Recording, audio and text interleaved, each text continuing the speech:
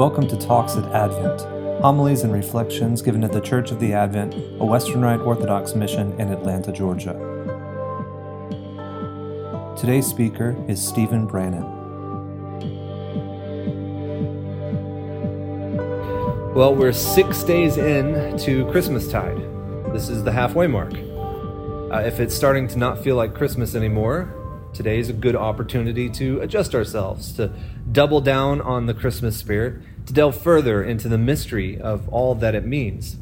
On Christmas, Father Michael eloquently described the central mystery of Christmas for us, that the eternal Word and Son of the Father, who we believe to be God from God, light from light, very God of very God, begotten not made, being of one substance with the Father, by whom all the things were made, this same Word of God came down from heaven and was made man.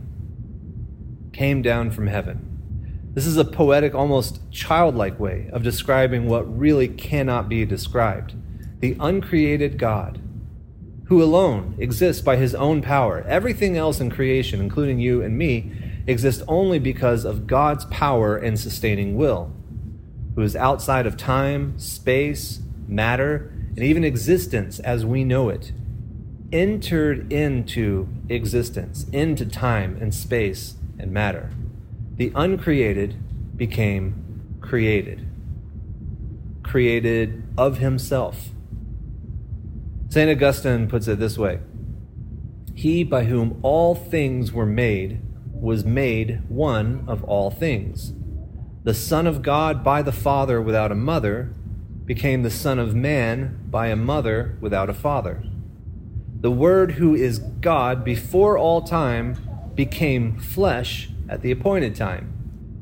The Maker of the Son was made under the sun. He who fills the world lays in a manger, great in the form of God, but tiny in the form of a servant.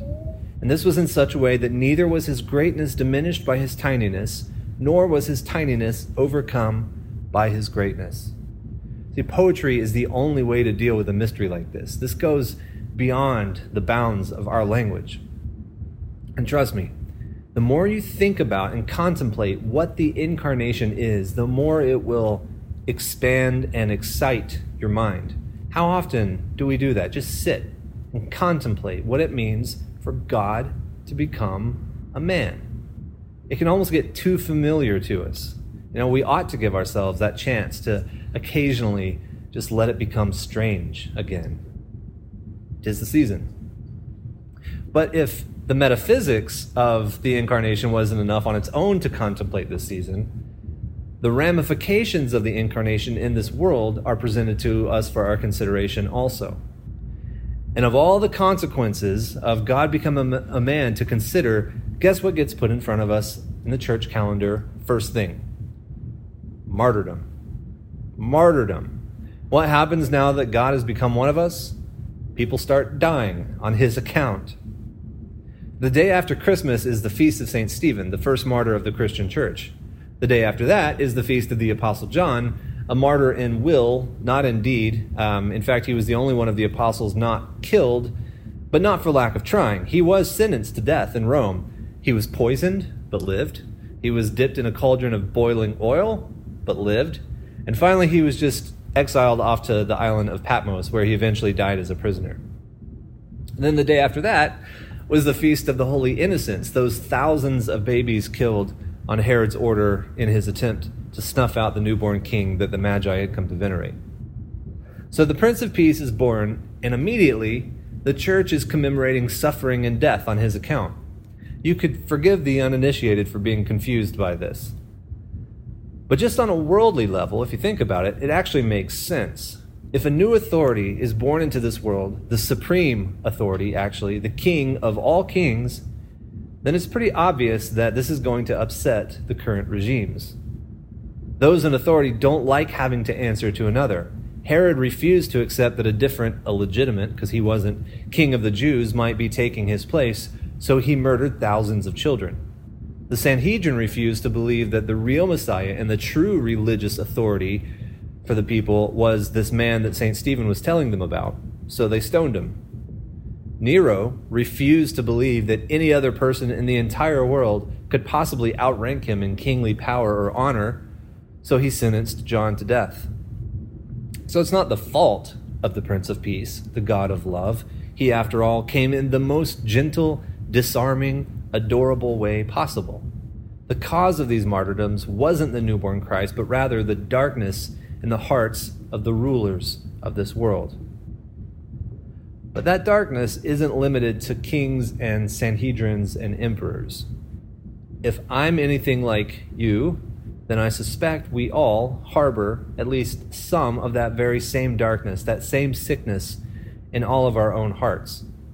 We may not have kingdoms, but every one of us has some realm that we like to think of as our own, some little kingdom over which we exercise a measure of authority, whether it be at our jobs, in our homes, among certain of our family, kids, over our time, our money, maybe pet sins. There's some little scope of control that we all know that we have. We can control and wield authority over certain things. That's by design. We were made to be able to do that. But we found out quickly in the garden that this whole not giving up a thing, but wanting control, wanting to attain that which is supposed to be off limits is a really tough thing for us. So, if it came down to it, if you believe that your authority and power over those little things of yours was soon to be lost, handed over to someone else, would you not balk at that, at least a little? Who of us wouldn't want to tighten our grip and not let go of those things? Who wouldn't feel that fire of rebellion, argumentation, maybe even violence start to rise out of the dark places in our hearts? In fact, we should probably all thank God that we haven't been given a greater scope of authority, if we haven't yet dealt with the sickness that may be affecting us with the little kingdoms and circumstances that we already have. C.S. Lewis once wrote, "Can we be quite certain how we should have behaved if we had been saddled with the psychological outfit and then the bad upbringing and then the power of, say, Himmler? What would you or I have done if we had been born into the circumstances of Herod or Nero?" If you're not sure, then bring the question back home. What would you do if your current scope of authority and control were taken away? It's an important question because the truth is they will be. None of this is permanent. I'm not even talking about the fact that we're all going to die, although, yes, we're all going to die. What I mean is that in the next hour, even if you're still alive, your life circumstances could change so radically that nothing at all will feel the same. Nothing that we like to think of as solid or permanent. Our houses, our 401ks, our families, the United States of America, are reliable, are permanent. All of these things are ultimately out of our hands. And this isn't even theoretical or conjectural or thinking about something down the road. This is for certain. This is a definite thing. In fact, all those things at this very moment are passing away. That which is in your control is at this exact moment, to one degree or another, slipping away from you. And this is the great secret that separates the tyrants from the martyrs. The tyrants think that they can maintain some or all of their control, while the martyrs hold on to nothing. They hold on to nothing, but in their very relinquishing of everything, of life itself, they gain eternal life. They gain glory and remembrance. It's the martyrs, not Herod or Nero, that are still celebrated, venerated, praised, and lauded 2,000 years later.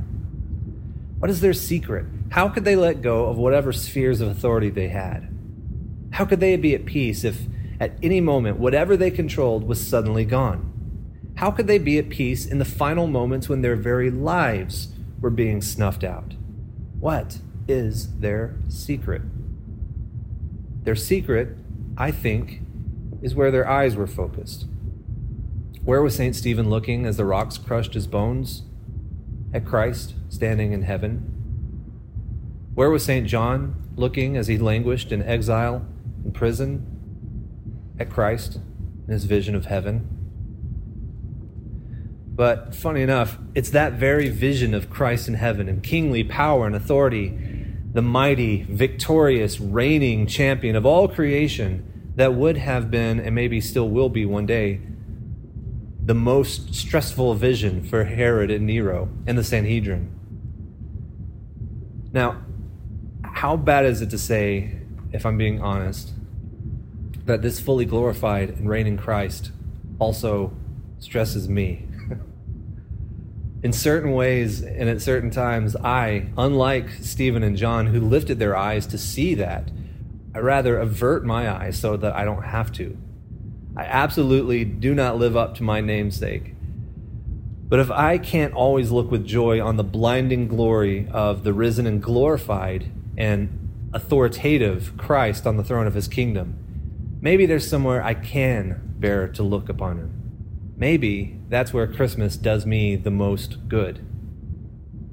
Can I bear to look upon Christ as a baby, wrapped up so tight that he can't move, laying in a pile of hay, with the comedic and smelly animals looking dumbly down at him, with all the quiet tranquility of that chubby-cheeked, sleeping baby, wondered over by an awkward assembly of a young girl / new mother, this perplexed but committed, as we heard in the reading at Matten's older stepfather, and this handful of completely dumbfounded shepherds just gawking. Am I at all more comfortable knowing that it's this baby to whom I owe all my little realms of control and authority? Well, yeah, I am. It helps. It helps me. Maybe if we're not always ready for the mature martyr's vision of Christ in heaven, we can turn to Christ in the manger. I'm not saying that we should emulate Ricky Bobby from Talladega Nights and begin our prayers with, "Dear Lord, baby Jesus." I don't think that's how we ought to be approaching Jesus in our prayers, but maybe it's not a bad idea to learn how the church does teach us to relate to God in his human infancy. In the Midnight Collect for Christmas, we ask the Father that as we joyfully receive the newborn Christ for our Redeemer, we may with sure confidence behold him when he comes to be our judge. You see how that prayer puts both of those things together? They're juxtaposed, but they're put together.